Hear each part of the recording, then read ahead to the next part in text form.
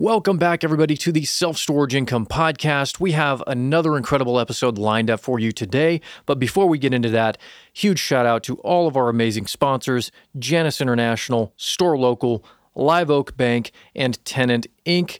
Be sure to check out the links in the show notes. You guys probably hear us talking about these guys on the podcast all the time. Janus International, tons of amazing people, tons of amazing products, services, their no-key service, their R3 program, all these different aspects to help you build an amazing storage facility or upgrade your storage facility. Just a fantastic group. Store Local, it's honestly one of the biggest threats to self-storage is market consolidation and everything that goes along with that. So enter Store Local, the largest storage co-op in the world. Just amazing people again, tons of awesome people there, and amazing solutions to bring everybody's resources together and utilize those in an effective way to be able to compete and also thrive in a world of competition with some of these larger REITs and the big players in the self-storage industry. Check out Store Local. Amazing opportunities there. Live Oak Bank. I don't know how many of you guys came to our live event in Coeur d'Alene just this past year, but we had some amazing conversations with Live Oak Bank there, and they were probably one of the most popular topics there in our breakout sessions. And people want to know. They want to know the financing. You guys want to know what the solutions are, what the deals look like, all these different aspects to financing. Live Oak Bank is that answer specifically for self-storage. They specialize in storage, which is just incredible. There's no learning curve for them to understand the asset. They know it. They've been there before, and they can help you see things that you might not even be seeing yourself. So Live Oak Bank, amazing. Check the link in the show notes. And last but not least, Tenant Inc. Tenant Inc. is an incredible slew of products and services, essentially, for your storage facility to help automate, to help streamline, to help optimize your business and your storage facility. They've got their Hummingbird platform, Nectar platform, their Mariposa platform.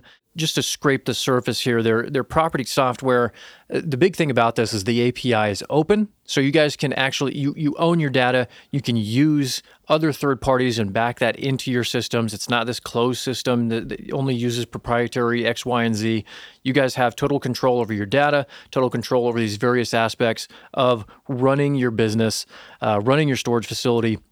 And they just got some amazing products. Again, these are storage owner-operators that have created and developed these solutions. And it's just an amazing platform. So check it out. Without further ado, guys, here's the episode. Looking to create wealth and income through high cash-flowing real estate? Self-storage is the fastest growing and the newest real estate asset that has outperformed all others. What's its secret? I'm AJ Osborne, and with over 1 million square feet that we have built, acquired, expanded, and even converted big box stores from small third-tier markets to large 100,000+ square foot facilities, we have seen it all.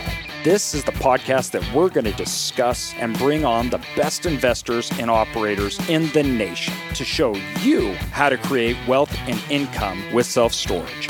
Welcome to Self-Storage Income.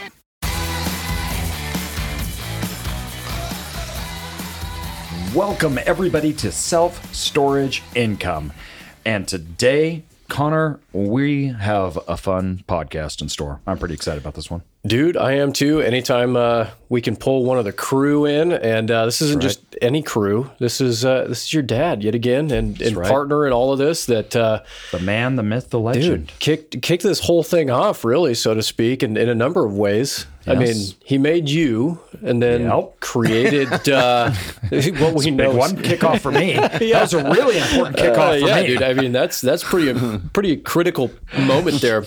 But then initially, that's how you ended up finding about storage, right? Yeah, I wanted to do. I was looking at multi-family and particularly like fourplexes, because that was the height of the prior to 2008 boom. And he invested in a storage facility out of Idaho Falls, and he's like, look at these numbers. Because I was having a hard time, like I think a lot of investors were, like the numbers just didn't make sense back then. There was no cash flow. There was no anything. Kind of like it right was now. Yeah, except even worse. I mean, like when you looked at an income to value back then, it was kind of crazy. And so he's like, look at these. Because I mean, at the time, they were like 10, 12 caps.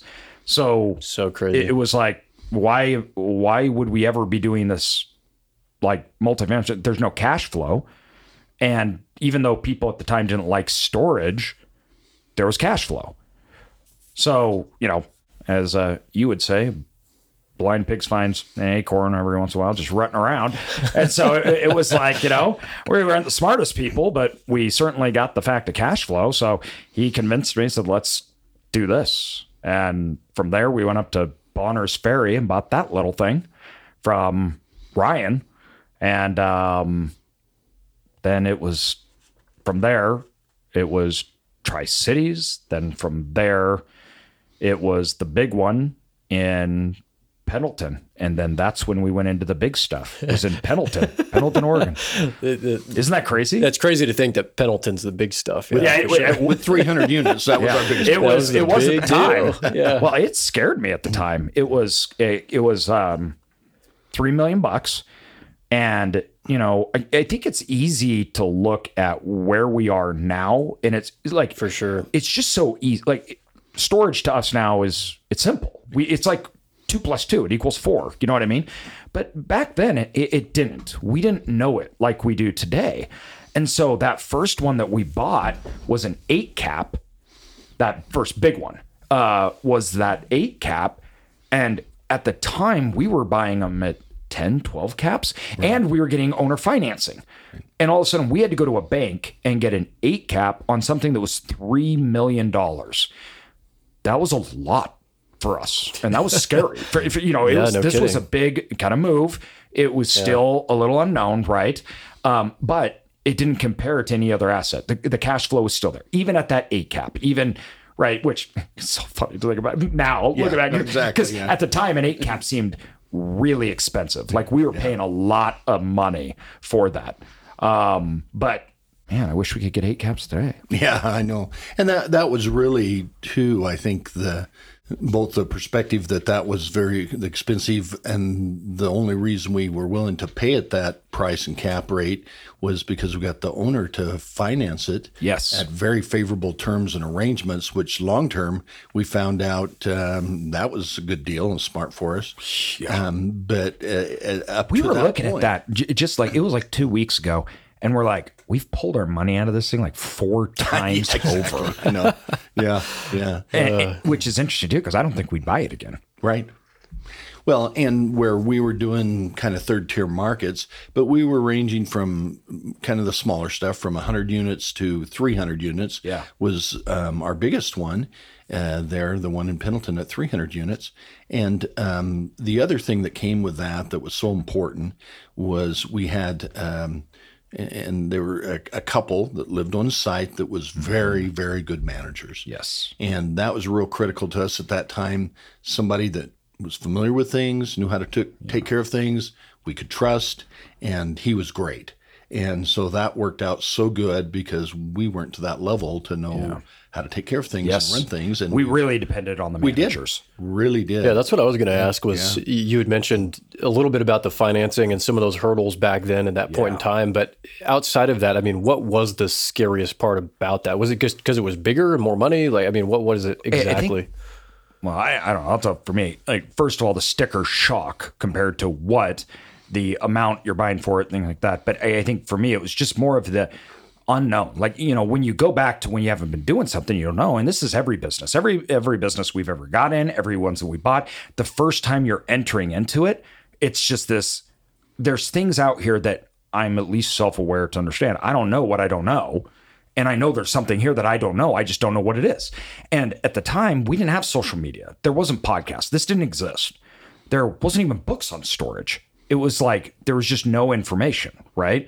So it was us looking at it purely as a business and depending a lot on the manager.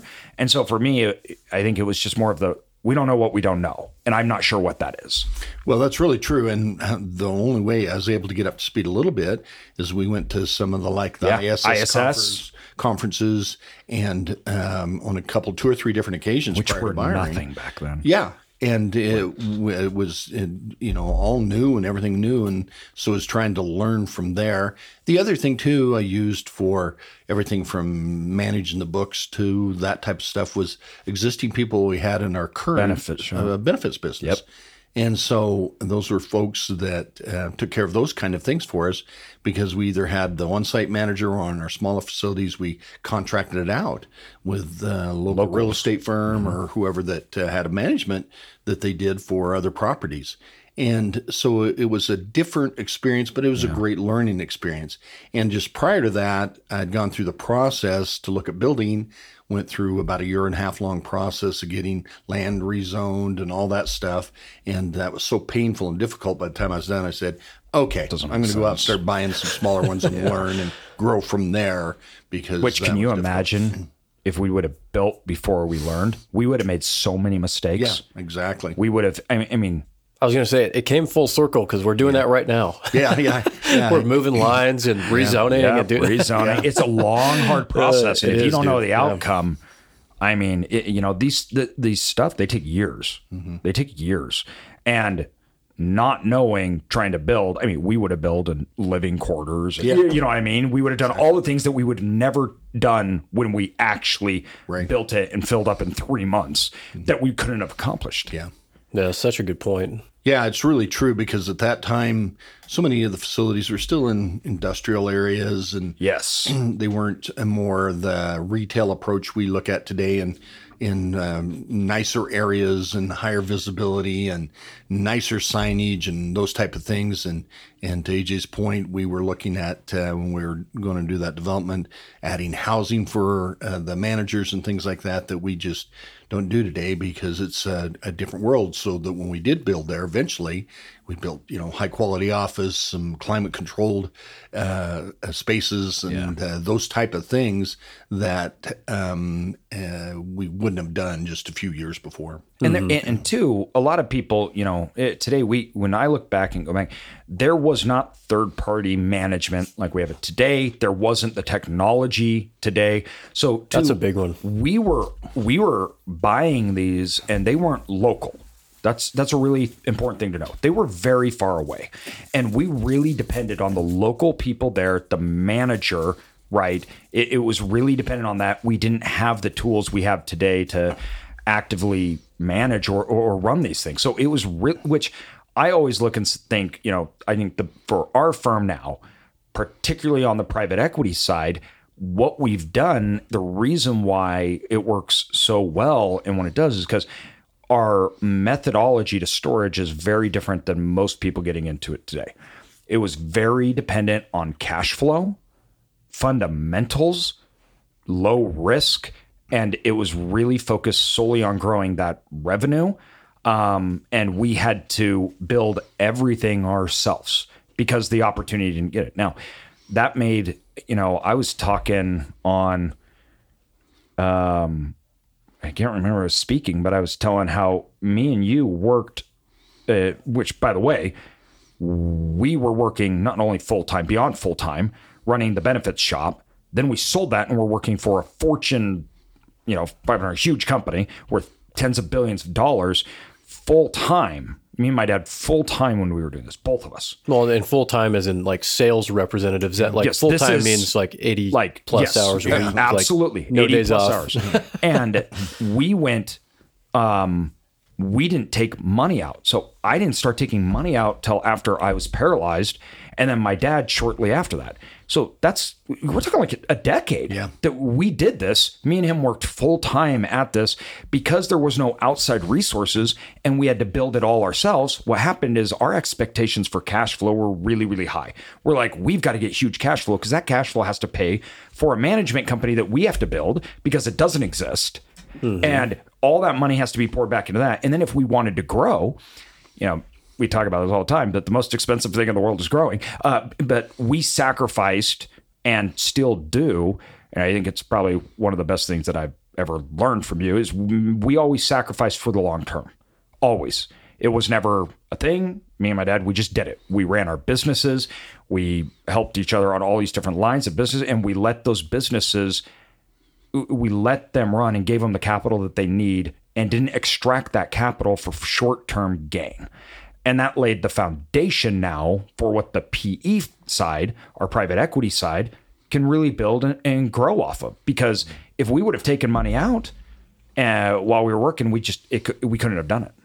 Yeah, it's really true. And that was just kind of part of our approach, because we didn't need the, if you will, profits from the storage business to live.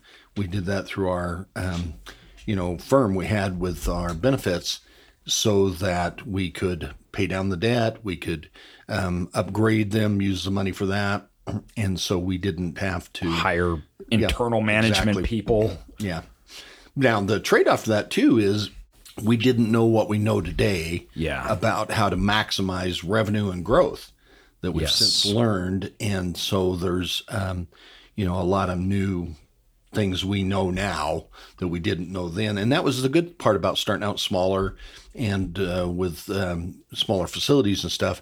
It was our way of learning and growing, and so that we didn't make major mistakes that cost us financially. And then as we got better at it and smarter at it and more efficient at it, then we stepped into it in a big way, and we've done well from that learning experience.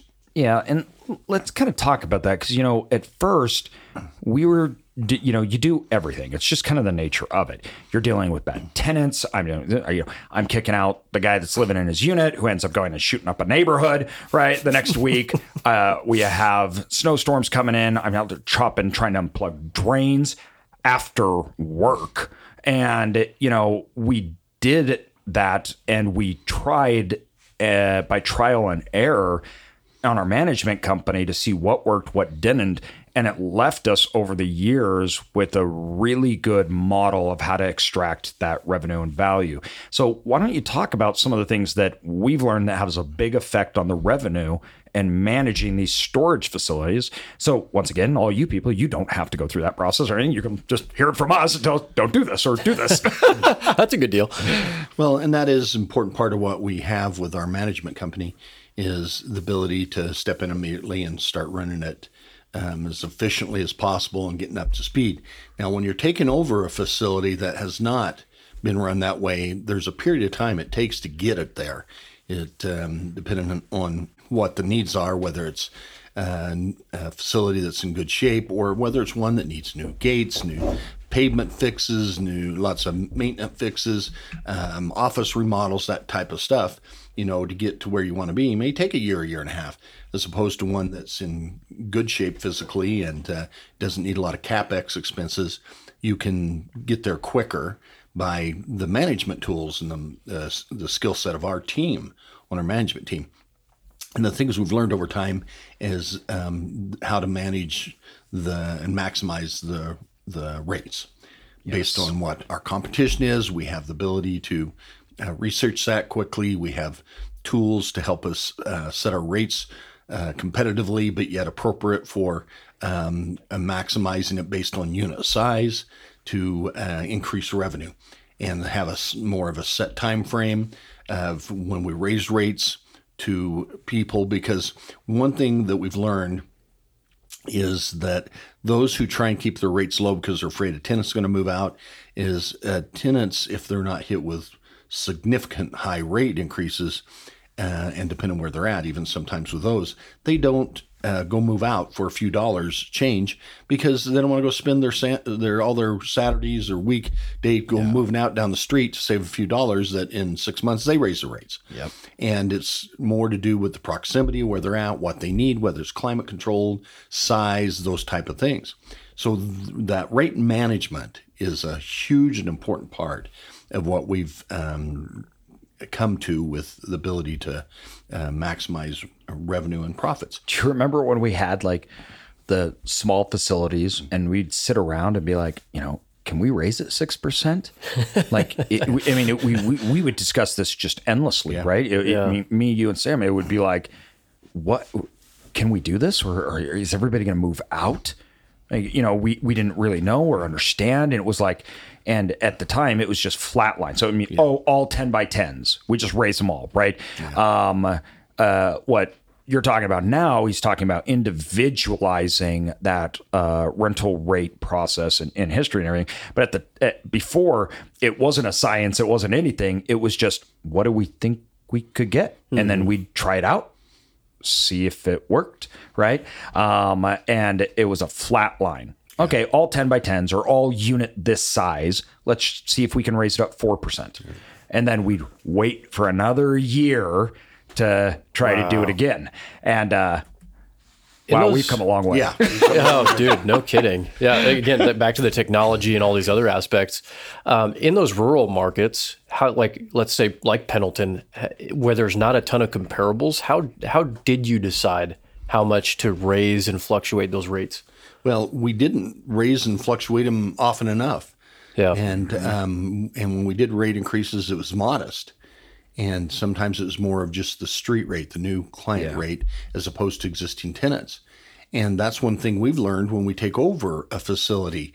One of my favorite stories is one facility we took over in northern Idaho that they hadn't raised rates in 8 years. Mm-hmm. So we came in and gave a pretty substantial rate increase. And I remember the manager calling me saying, I had a tenant come in here and said to me, "You just raised my rates. I haven't had a rate increase in 8 years. What are you doing? How could you do that to me?" Yeah. And I said, "Did you say, well, you're welcome?" And because it's how we also, with that process, train our customers. Yes. Because if you go long periods of time and then try and raise rates and you think you've been nice to them, then they're mad. Mm-hmm. Whereas if you do rate increases on a set, scheduled, regular basis, it becomes kind of an expectation. Mm-hmm. And so it's not a surprise or anything like that. A lot of people don't get that. It's a big issue. Like, if you don't raise rates, when you do, people lose their minds and go crazy. When you raise rates all the time, you don't get any feedback. Mm-hmm. None. You raise rates, nobody does anything. Yeah. It's just, hey, this is expected. This is how it goes, which is counterintuitive, because you would think that if you never raised rates and you raise rates, everybody would be like you said, "Oh, I'm lucky I get to be here." No, you raise them every 6 to 9 months and they never complain. They never say anything. That was very strange for us to wrap our head around. Yeah. Well, and particularly, I think one of the things that took me a long time to grasp that is if somebody's paying, $150 or $200 a month for a facility or for a unit in a facility, then if they get a rate increase of 8%, it's not big dollars relative to other things they're accustomed to spending a lot more for, whether they're out buying a car or whatever it might be. The other thing too, in the current market, and this is an important thing where we're currently dealing with inflation, that around the country is in that 7.5% range, that if somebody gets a 6, 7, 8, 10% rate increase, it's not like they're shocked because nothing else is going up right now in the marketplace, whether it's groceries, gas, cars, anything, everything's going up. Such a good point, because we just had a meeting the other day and we had a member of our team was being like, I see inflation going up and all these prices are going up. Like, aren't people going to be upset and come into the facility because everything else is going up and now their units are going to go up this X amount of, cost? And that was exactly your point, which is such an accurate statement and a point, because they're used to seeing that increase happening right now. Of course, it's going to make it more sense doing it now than in times that those events aren't happening. Right. And it was just so I think eye-opening for the team to sit back and acknowledge that and see that. And that's something you mentioned with the team. It was something that we found out pretty early on, that the biggest hindrance to raising rates was our manager. Yes. It wasn't the tenants. The manager did not want us to raise rates. And that's for 2 reasons. First of all, they got people that would call them, which when they say I'm getting blown up, we would actually look at the phone records and everything. When they say they were getting blown up out of 600 units, 2 people called, and they tell us everyone's freaking out and everybody's going to move out. And then you lose 2 percentage points on move outs, which is immediately filled back up at an even much higher rate. But if you're not consistently raising rates and everything, not only does the tenant not like it, but your manager doesn't like it and they're adverse to it and they don't want you to do it. And so when we looked at the manager, they didn't want to do it because the noise, but then also it meant work. Yeah. It meant that they had to work more. That took us a little while to get or understand when we were trying to say, is this really a problem? Or is it? And we learned pretty quick that the manager was blowing things out of proportion, and we weren't getting a very good detailed report on what was actually happening. Yeah, good trust but verify. Yeah, exactly. Yeah. No, that's so true. And we have a lot less of that problem nowadays with our managers because we train them. We have set times, we train them. They know that this time there's rate increases. 100%. And in the current market conditions, the last couple, 2 or 3 years especially, they know if somebody moves out, somebody else wants that. And they're happy to pay that other rate, and they're happy to get it. I mean, sometimes we have waiting lists of people that for certain sizes. So it's like, well, if somebody wants to move out, I got somebody that just waiting. They call us every month saying, is that available? And stuff like that. So it's a different world than it was then. And we train them on it. And we train them on it. This is just life. This is how, so they come into it. Most of the problems we have is when we took over a facility and was dealing with the in-place manager. Yeah. Yeah. The other thing, too, on the revenue side that we find, and we still do see this when we take over facilities and stuff, is the collections of people not paying their bills or whatever the case might be, is many of these facilities just kind of let it go. They don't turn them over to collections. They don't have a collections carrier or vendor to turn them over to. And as a result, there's a lot of things that go unpaid, and they maybe don't do auctions very good. And we have a very rigid system for that. We have actually multiple people that the major part of their job is calling and hunting down getting the money from folks. And then if they don't meet the criteria once it's time, then these things go to auction. We have an online auction company that does this type of stuff, so it's done efficiently and quickly. And the other thing we found is when you do have to put things to auction, almost always the people that buy it from the auction rent the unit because they're not ready to go pick it up and take it and move it somewhere, or they're leaving it there for a period of time. So you automatically have a renter that's paying. That's funny. I didn't know that. Yeah. Plus the other side of that too, that's always a big deal that when I look at it is this: those units that are sitting there for the period of time, the 60 to 90 days that you're not getting money, well, you're not getting money for somebody else that wants it and wants to rent it out and was happy to pay. The other thing we've done too, I think a good job at, and particularly when we're starting a new facility, build one, is we do a good job of getting people on auto pay. It's not mandatory, but we have a strong training there. And one facility we opened up about 3.5 years ago, we in a short order had 90% auto pay, 85 to 90% range consistently. And with auto pay, which is coming on their credit card or their debit card, one is you have a lot less people late paying because it automatically happens. They stay longer. There's less problems when you do a rate increase because they get the notice and everything and just go on. And you're not having to send out bills and all those type of things that are not only costly but difficult to deal with both the customer and you in handling paper. So they get email notifications, they get auto pay, and we're finding more and more people want and like auto pay. And so it becomes a win-win situation. Our collections issues or lack of people paying shrinks dramatically. So as a result, again, you take in more money, you keep more of the money on money that's due you. You have less problems with customers, less collection issues, less auctions, and they stay longer than they normally would when they're on auto pay. So that's a huge issue that we, I think, do a very, very good job at those kind of things. I think so too. And on that, where it's funny, this is another thing that was in the topics the other day at this meeting was when you're not staying on top of those delinquency calls and calling those individuals, then you end up having a lot of those auctions taking place at once. Very management intensive, losing tons of money. That was just another thing that came to mind as you were talking about that, which is absolutely something you want to avoid. A lot of small operators too, they get and I understand this because we were there too. We were really nervous about basically forcing auto pay because we thought we're going to lose all this revenue on late fees. and I hear this a lot. And when we're starting, like, should we do this across the whole portfolio? Should we not? Like, let's test it out at one and let's see how it works.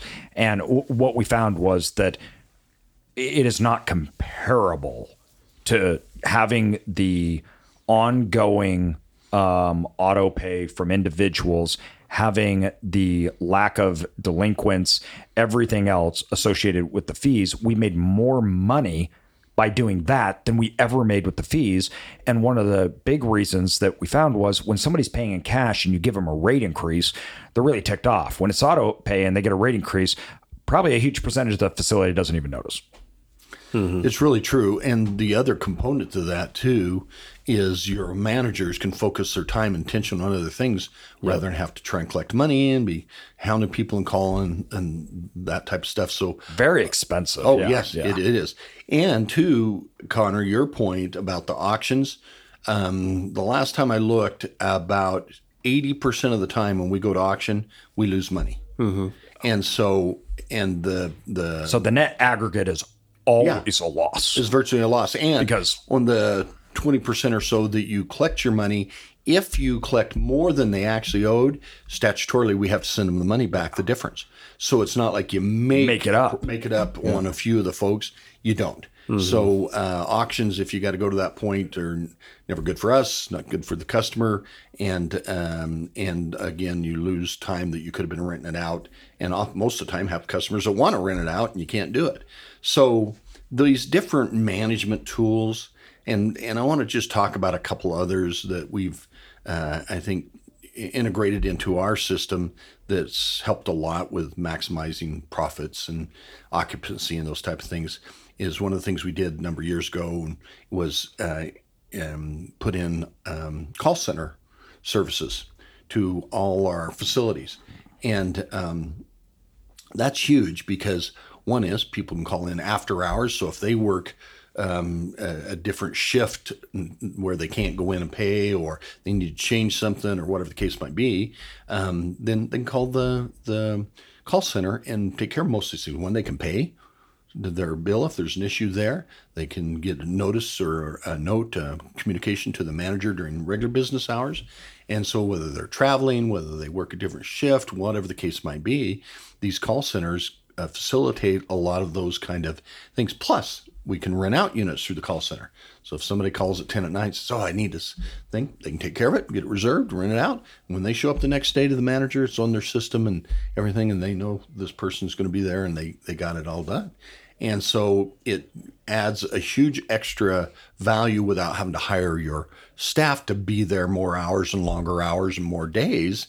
It's a cheaper way to accommodate the after hours and everything from holidays and other things that you may be closed 1 day or 2 days a week, whatever the situation. And not miss a potential renter. Exactly. Mm-hmm. Well, and the other, that's expensive. Yes, it is. You start missing renters, that's not good. The other massive side of the value on that is having a real person for a customer to talk to immediately, even after hours. I can't tell you how many places I call even nowadays, and it's like I get sent to a voicemail. It sounds like it's on a cell phone or something. No name, no business name, no nothing. And it's just like, for me, I'm like, this place isn't even professional. I'm not even going to try calling them back. I'm going on to the next one. And I don't know how many people are like that out there, but I know that we exist, obviously. But just that other portion I wanted to mention too is just the value of having a real person on the phone, being able to talk to your customers and address, whether they're trying to rent units, make payments, or if they just have a concern like, hey, the gate got stuck open when I was leaving, whatever it is, and then being able to relay that stuff immediately to your team, who then will see that when they get to, their regular business hours, and, whether that's in emails or phone calls or whatever from the call center, just such a huge amount of value there. It's really true. And so by providing the wide range of of tools. Both people can use, the app. They can go on their computer. They can call the call center after hours. Obviously, can show up during business hours to do things. So whether your comfort level is, I just want to do it on an app and get it done, you can do it that way. And with more and more technology, we've implemented to have, the Noki system where you can have an app on your phone to get into the building, to your facility, to your unit. Those type of things, get through the gate.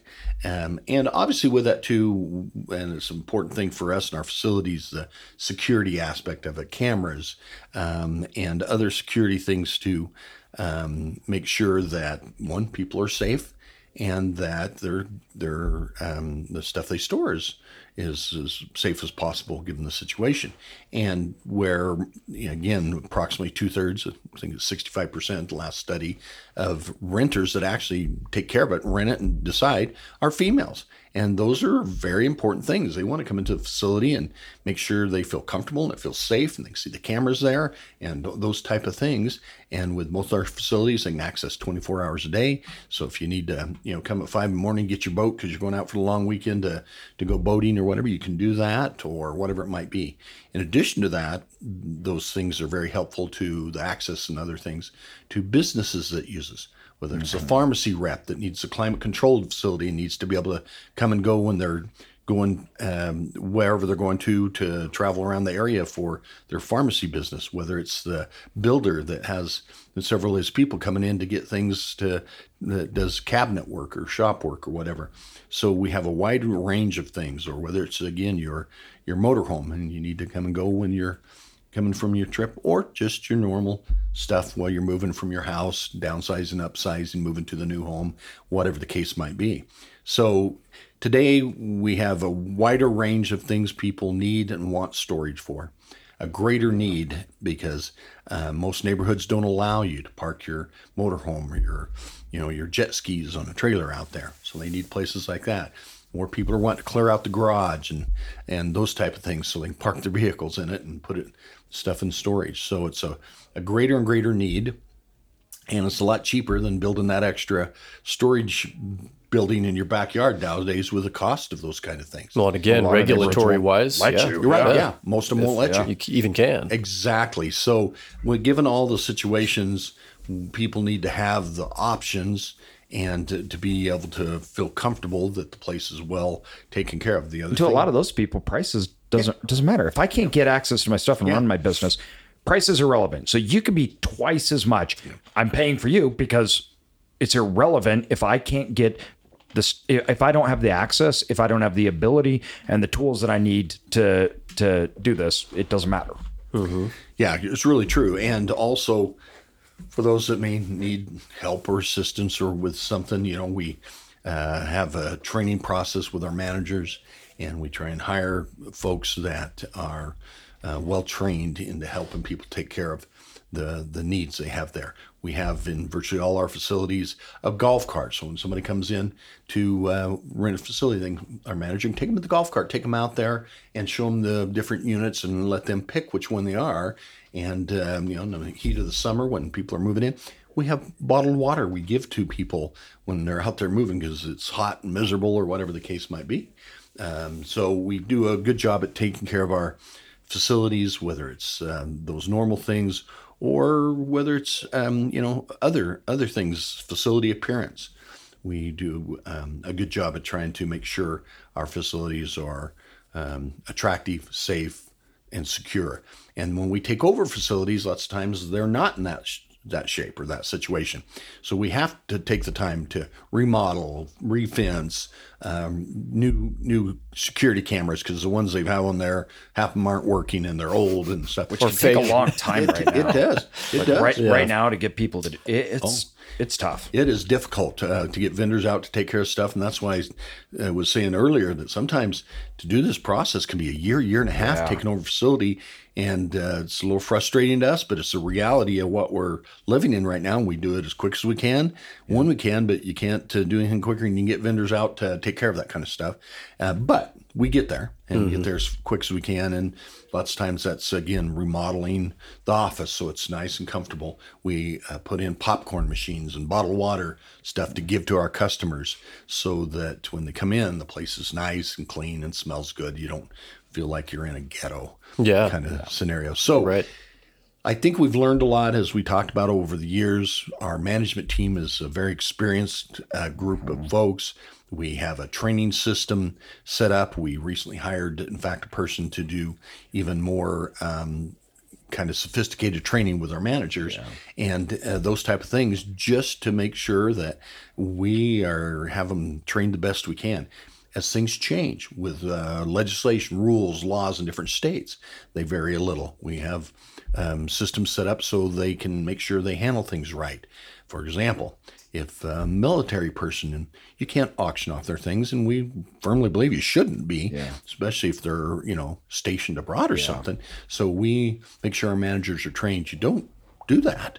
We don't do that. If they don't pay or aren't there because they're stationed in some foreign country thing, we want to take care of those military people and make sure that nothing's done wrong. And one, we follow the law, but we want to take care of those people. Yeah. So those are the type of things, and we obviously don't penalize them or those type of things for those situations. So there's a wide range of different situations that we have our people trained on to do a good job. Yeah, no, I'm glad you mentioned that, because that training and offering that infrastructure and those resources for your team to continue bettering themselves and setting them up for success, I mean, is the bread and butter of good management, and continuing to build that out as you go. I mean, it's paramount.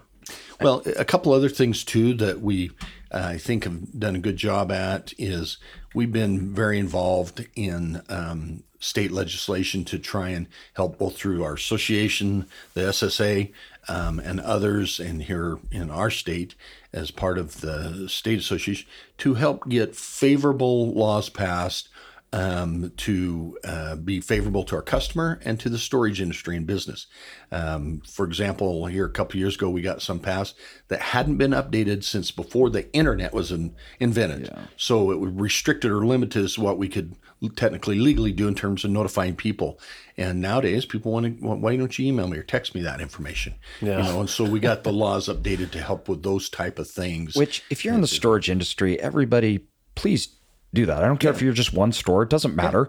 You need to go to SSA and figure out what things are happening in the state, and you need help out. Help yourself, help other people, get involved. This is really important in self-storage, because self-storage is handled very differently in a lot of different states, and a lot of the laws associated with our industry are archaic in a lot of states. So, everybody should be doing that. Oh, it's so true. And the Self-Storage Association, SSA, does an incredible job of doing that. And they've been extremely helpful with us in the states and the locations we're in. And the other thing we've done and integrated, I think, in our management process and team is through our co-op or association, we've been able to get various tools such as the call center and others that are high quality services available at discounted rates because of the volume that is able to be purchased through the association. So we get a good pricing that's favorable to us, but at the same time get some of the best vendors to do those kind of things that have been selected and picked and that are some of the best in the industry. So as we've integrated and used those tools through that, we can do it in an affordable way, yet provide that to our customers. Which is a big deal for small operators. And so much so. It's, we're in a world where big money, things like that, where, you're competing, we're separated out. The ability to get volume pricing in the storage games, an important one. And Store Local has been really instrumental for us through that process, and also education, everything else in our partnerships. And we learned so much from SSA and Store Local. But I think it's important to know when we say we learned a lot, one of the things that me and my dad were always really, I just think it was something that was really important to us, is that we weren't just taking, we are participating in the industry. And by going out and going to the conferences, by getting involved with local ones, other operators, it wasn't a limited mindset. It was, we're going to go out and we're going to try to help create. We're going to learn from others.